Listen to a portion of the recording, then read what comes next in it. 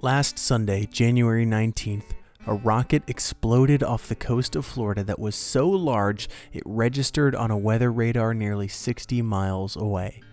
The explosion was expected. The team launching the rocket, SpaceX, were testing to ensure the safety of passengers on the rockets if an emergency were to occur.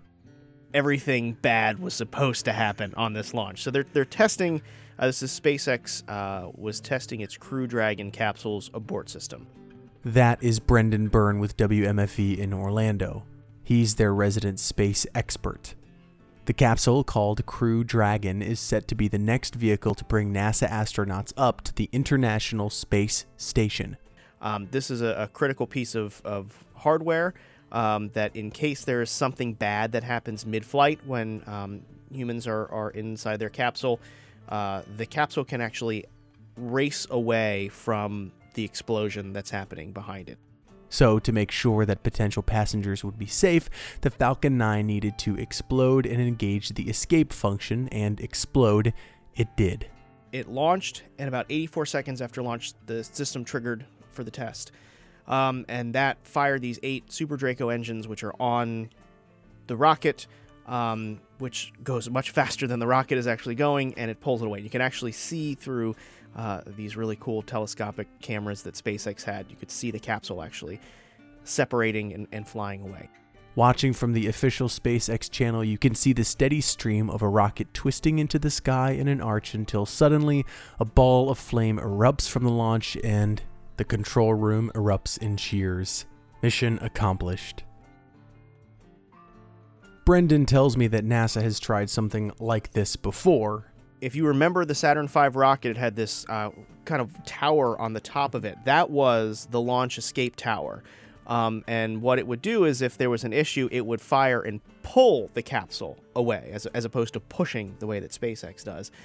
It was, never used in Apollo, and most of the time it was jettisoned off. But SpaceX is leading the way for humanity back into space, and if this is going to work, everything needs to be exactly right. And even more amazingly, that is not the only goal that SpaceX is trying to achieve. 3 weeks ago today, on January 6th, I threw on my flip-flops and ran to the top floor of my parking garage at 9 p.m. That is because of a different SpaceX launch. I was in my pajamas made up of clashing plaid prints, and I was shivering from the cold, but we made it up to the roof just in time, along with maybe 20 other residents of my building. I didn't know there would be so many of them. I hadn't taken the trip upstairs for a launch in a very long time. We saw a few lunar events with our neighbors, but not a launch, not in years.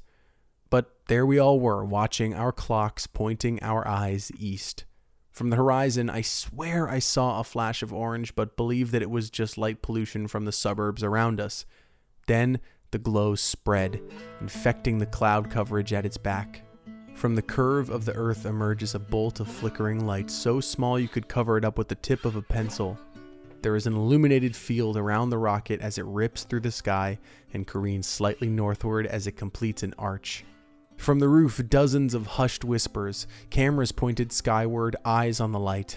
The fiery dot flickers higher and higher, then a quick burst and the stages separate.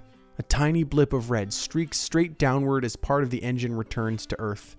Another burst from the rocket as the second engine engages, and a few moments later, it is gone from our view, passed into the darkness of the Florida night sky. We all turn to each other, smiling, and then quietly shuffle back to our own private bubbles. We've just spent 5 minutes together, our eyes cast to the same horizon. Not one of us had any idea what was in that rocket, what purpose it served, where it was headed. Luckily, I'm friends with a space travel expert. Starlink is going to be really cool. I'm very excited to see what happens with Starlink. Inside of that launch were 60 Starlink satellites. Starlink is another project by SpaceX. It's going to be made up of thousands of satellites and could provide internet at a global scale. What happens when you arm the entire world with internet? If you give folks access to broadband internet, what kind of advances are we going to see in nations developing? That'll be a fascinating thing to watch and to see what happens when you give people the power of information. There are concerns, of course. The satellites are very bright, and when they fly through the night sky, astronomers catch long streaks of white light where the satellites pass. And there's going to be thousands of these satellites in the air, so much so that Brendan predicts loads of launches, nearly one every week. It'll be interesting to see if public interest wanes because there's going to be a Starlink launch every week. There's going to be, every 20 days or so, you'll have a Starlink launch. Or are you still going to go out on your, apartment roof and watch it even though, we just had one last week? That'll be interesting to see if we kind of get some of that in the public discourse. So I'll be watching it very closely. Like launch fatigue. Yeah, launch fatigue. Launch fatigue. That's a good term. I was searching for that. You're welcome. I found it. Yeah, thank you. Write it down. You heard it here first. I coined the term launch fatigue. You're welcome. How did we get here? We could be seeing nearly daily launches from Florida shores to provide broadband internet to the entire world. Why us? Our shores have been one of the major connective tissues between the Earth's surface and outer space, whether that be for satellites or for human beings. And soon, very soon, human beings may be stepping off a launch pad in Florida and find themselves in the great beyond yet again. I'm Nick D'Alessandro, and this is Wait 5 Minutes, a podcast about Florida by a Floridian.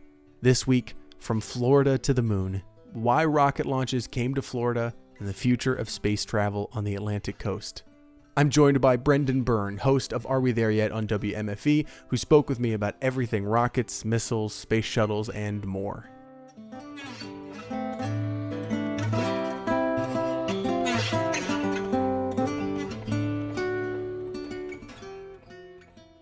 As the Second World War drew to a close, the United States military began solidifying the efforts of the missile programs that had been developing for the last few years. A month before VJ Day in August of 1945, the White Sands Proving Ground officially began operation in southern New Mexico. It was opened initially as a testing ground for the atomic bomb. When the war ended, the military continued to use the base under several programs, but especially one called Operation Paperclip. This operation worked with German expatriate scientists who agreed to develop aerospace programs with the U.S. military. The most prominent member of this operation was Wernher von Braun, one of the most foundational engineers in aerospace engineering. Von Braun invented his most famous rocket, the V-2 missile, as a weapon for Nazi Germany, but when he surrendered to the Allies, he brought his invention with him. In the years following the war, one of the primary goals of Operation Paperclip was to give the United States a critical advantage over their enemies, specifically the Soviets. We were approaching the Cold War and the space race, and we needed to be ready. The military was in need of a new launch site. The V-2 rockets were theoretically capable of traveling much further than they were able to from the White Sands location. They needed somewhere further from primary residential areas, and they needed somewhere to land, somewhere big and open that wouldn't affect human beings. Though the cities around Cape Canaveral would soon face massive population growth thanks to the rockets, they were now relatively quiet. And, of course, if a rocket needed to fall somewhere, there was always the Atlantic Ocean. On top of this, Florida also has an unusually helpful location on the planet's surface. We are the state closest to the equator. The Earth's orbit is moving at its fastest at the equator, somewhere near 1,000 miles per hour, but there's more than that. So this took me a very long time to wrap my head around because I'm a dumb writer and not a mathematician or a physicist or anything like that. But to get to orbit, you just have to go fast enough that you never fall back to Earth. So you're always falling. You're just going so fast that it doesn't matter. And so the Earth is spinning, and you are just going this way, and you just never kind of fall over the edge. It took me a long time to wrap my head around it, and I couldn't even tell you what moment I had that eureka moment. But basically, in order to get to this speed, rockets actually use the Earth's gravity to kind of sling it into orbit. So basically, the Earth is spinning in this direction, and you launch with the spin. So as your rocket launches, you don't go straight up, right? Getting to space is not about getting up. It's about getting fast.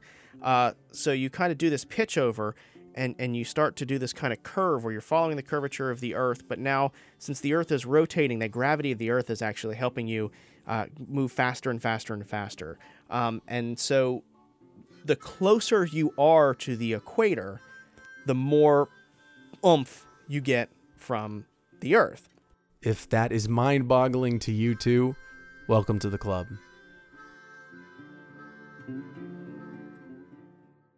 A previous naval airbase had been situated in the area during World War II, but had been out of service since 1947.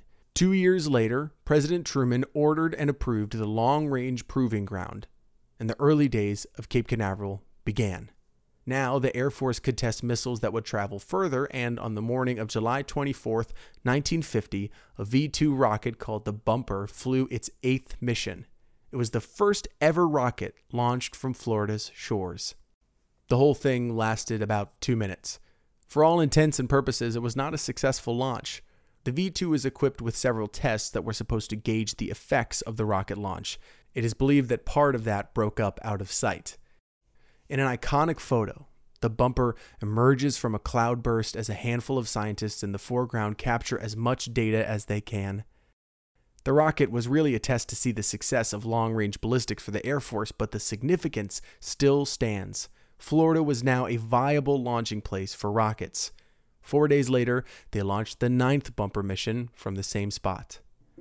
The area was renamed the following year to the Patrick Air Force Base, which still exists in the same spot to this day. Over the following decade or so, more missile launches of this shape and size would be launched from the coast. Some were successes, leading the scientists towards further conclusions about their aeronautic advancements. Some were total failures, and according to Brendan Byrne, the classified quality of these missions was to their advantage, so no one had any idea about all of the failures that were occurring. You know, there's some fantastic blooper reels of these, rockets, failing catastrophically, but hilariously, when you look back at it. But yeah, you didn't want your enemy to see that, and you definitely didn't want the American public, who you have to sell on this whole, putting humans in space thing, that, hey, we can actually figure this out, but don't look at this giant pile of debris we have back here. The 1960s were around the corner, and the newly founded National Aeronautics and Space Administration needed to define their brand. The facilities at Patrick Air Force Base were already equipped to be testing rockets. Brendan reminds me that rockets are basically just missiles with a cap on top. It's scary, it's militaristic, it's hard for a random person off the street to understand or be excited about it. If NASA was going to succeed in the space race against the USSR, the support of the public was vital. Their campaign needed to be precise and exciting, capturing the heart and imagination of young and old alike. And all great campaigns need a face, or in NASA's case, 7 faces. It's my pleasure to introduce to you, and I consider it a very real honor, gentlemen. From your right, Malcolm S. Carpenter, Leroy G. Cooper, John H. Glenn, Virgil I. Grissom, Walter M. Schirra, Alan B. Shepard, Donald K. Slayton. These, ladies and gentlemen, are the nation's Mercury astronauts. April 9th, 1959, the Mercury 7 are announced to the world. They were to be the men who participated in the new programs to launch Americans into space. The Mercury program would obviously eventually lead to the Gemini and Apollo programs, but the public image of these men had to be perfect. According to The Atlantic, NASA struck a deal with the ever-popular Life magazine to run dozens of stories about the astronauts in their issues. Life magazine was hugely popular, so they saw massive circulation. The articles weren't exactly candid profiles. They had a cultivated image for each astronaut as all-around good old American boys. They camped, they had families, they lived upstanding lives. They smile from magazine covers in sharp-cut ties with clean haircuts looking like every small-town white American man. They weren't just the first Americans in space, they were just like you. Any hint of poor behavior, partying, marital issues, and more were carved off as extraneous material. For NASA to create the public image of the brave American explorer, the men who embodied that role needed to be free from controversy. 2 2 years later, Mercury 3 launches from the Launch Complex number 5 at Cape Canaveral, carrying Alan Shepard into the upper atmosphere. He is the first American in space. He did not complete an orbit, but he lingered in space for about 15.5 minutes until safely returning to Earth in the Atlantic Ocean. It's the first moment where the unknown missile launches that had been occurring on the coast connected with those superstar hotshot all-American boys. The brand was now solidified. Over the next few years, Canaveral became the central location for some of the most important moments in space travel history. The first manned Gemini program launched in the form of Gemini 3, making it the first two-man launch shuttle in U.S. history. 3 years later, as human beings were planning to launch themselves to the moon, the first Apollo mission, Apollo 7, launched from Cape Canaveral. When Apollo 11 went to the moon, they left from Florida. In 1977, Voyager 1, a space probe that was the first craft to leave our solar system, began its journey into the depths of space from our shores. In the 1980s, after years of tests, the Space Shuttle program launches on April 12, 1981. Not only did it launch from the Kennedy Space Center, but it carried John Young, a Floridian astronaut who Brendan and I discussed last year. For 30 more years, the shuttles carry humans into space, returning Americans to and from the International Space Station. For me, the only spacecraft that I ever really knew were the shuttles. For Brendan, it inspired his entire career. It was the mid-90s. I was living in Broward County at the time, and I came up on a school field trip to go to space camp, and Discovery was on the pad. And as we were leaving, we were driving back down 95, and it launched. So the bus driver pulled over, and all of us fifth graders got out, and we watched the space shuttle, and it was like a twilight launch. It was gorgeous, and that kind of stuck with me. That was the trip that made me like a space nut, and just to see, you know, Discovery launch, which we had seen on the pad just days earlier, was absolutely fascinating. And it's not just us. For generations, people have gathered on the shores to watch these launches. My family recalls memories of Jetty Park across the Banana River from the launch site from the south. Brendan tells me of a space fan who sits out at Spaceview Park across the Indian River west of the launches, who informs all visitors of every detail of that day's launch. It is organized now in such a way that people know exactly where to go. But if you watch back to home footage from 50 years ago, before we could watch live streams from our homes, thousands would gather in the area to see it in person. It wasn't commonplace like it has become. It was rare and wonderful and literally out of this world. So people would essentially gather themselves on the beach and live in their cars until it was time for the launch.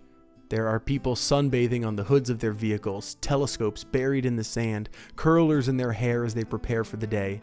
Local business owners put up signs along the roads wishing the astronauts luck, and independent vendors would sell bumper stickers for some extra cash. There were people in costumes, kids sleeping on beds set up in trunks, cars parked on the sides of roads, televisions set up in the sun. They clogged up the roads and the beaches, all to be there, to watch, to witness, to see. But it's been 9 years since the Space Shuttle program ended, which means it's been 9 years since a person returned to space from our shores. But now we're getting very close. So the launch we were talking about, that launch escape test mission from SpaceX, was the last critical flight test before putting humans on the capsule. So that was a very, very big step. All accounts, it looks like it was a success. They're still going through telemetry, but it looks very good that SpaceX will be launching very soon. So we're close now. Closer than we have been in a long time. Space has never strayed from our priorities. Part of that is our technological dependency on space, television, Wi-Fi, GPS, etc.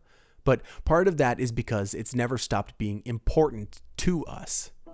We aren't investors or engineers, we aren't calling the shots, but we're voting, we're watching, we're cheering them on. The space industry needs the public support in order to survive. The U.S. government is controlled by members of Congress, and they need to keep their constituents happy. So if you can get your constituents excited about space travel and space exploration, all these developments that are happening there, you have a much easier time getting money from Congress. It's a loop. If you're excited, cooler things can happen. If cooler things happen, you're more excited. Because of all this excitement, Boeing and SpaceX were given $6 billion between the two of them to develop those launch vehicles for NASA. And at some point in the next few months, all of that work will pay off. We very well may be seeing humans launched into space from Florida shores again, very soon. I spoke with Gilbert King a few months ago about living in Florida. He wrote the Pulitzer Prize-winning book Devil in the Grove. We talked about how Florida has changed so much, especially during the middle part of the 20th century, the 50s and the 60s. One of the key facets he spoke on is how the rockets on the coasts changed things. It just changed our view of the world. Much of the middle of the state was so rural, farm-centric small towns with tiny populations. These towns could look to the sky as a rumble swept across the land. On the horizon, who knows how many miles away, a ball of flame would rip through the sky, piercing the night and crossing beyond humanity's reach. It is a defining facet of not only our character as a country, but our character as a state. The country could tune in when they chose, but Floridians were always face to face with potential, with the sheer power of human ingenuity, with the inevitable frontier that we were always striving to cross. For the nation, throughout history, the end goal in space travel was always progress. But for those rockets that brought us there, the journey began in Florida.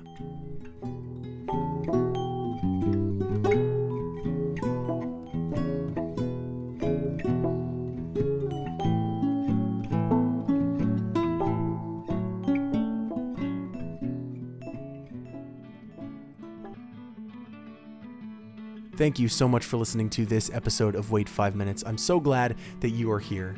If you're brand new to the show, or even if this is your first episode, welcome. There are some really incredible stories waiting for you. If you're looking for a good place to jump in, you don't need to go all the way back to the beginning. Might I recommend some episodes similar to this one, like last July's episode about John Young with Brendan Byrne, or last May's episode with Pulitzer Prize-winning author Gilbert King. That episode is called Okahumpka. If you did enjoy this episode, please consider leaving a 5-star review below. It helps the show become more visible, and honestly, it brightens my day. You can also find me and share the episodes on Twitter, Instagram, and Facebook at WFMPod. If you want to send me a message, you can do so at WFMPod@gmail.com. I look forward to hearing from you. I'd like to give a very special thank you to Brendan Byrne. He hosts the amazing podcast called Are We There Yet? It is also a show on WMFE. I'll let him tell you more about it. I've hosted a podcast called Are We There Yet? For going on 4 years now. And I think it's a fantastic podcast because I host it. Our listeners think it is too, and it's also now getting its own broadcast slot. So if you do listen in the Central Florida area, it airs on 90.7 FM in Orlando area, and then 89.5 in Ocala and the Villages area every Tuesday at 6:30. 6:30 p.m. There's a conversation about space exploration, and then we have a fantastic segment with a great group of experts. I have 2 planetary scientists and a cosmologist, and we take all of your burning questions about space and we throw it to them, like what will happen if we get sucked into a black hole? Is Betelgeuse going to explode? And what is the speed of gravity? So those are some of the questions that we've put to them, and in 7 minutes or less, they answer those questions. It's just a really fun show, and I'm honored to be able to host it, and I'm glad that it's gotten such a great reception, but we could always use more listeners, so I hope people tune in. You have got to listen to this show. I listen to it every week, and it is a highlight of my podcast schedule. You can also do some additional reading about SpaceX and the history of Cape Canaveral at links in the bio below. Thanks to Lauren Nix for the artwork used on our social media channels. You can find more of her art at lauren.nix.photo on Instagram. Her last name Nix is spelled Nix. All of the music used in this episode is from Lobo Loco. You can find more of their fabulous music at the link below as well.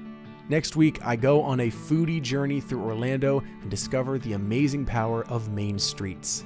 I'll see you next Monday with that brand new episode. Until then, I'm Nick D'Alessandro. Be good to yourself, be good to others, and please, drink more water. Have a good week.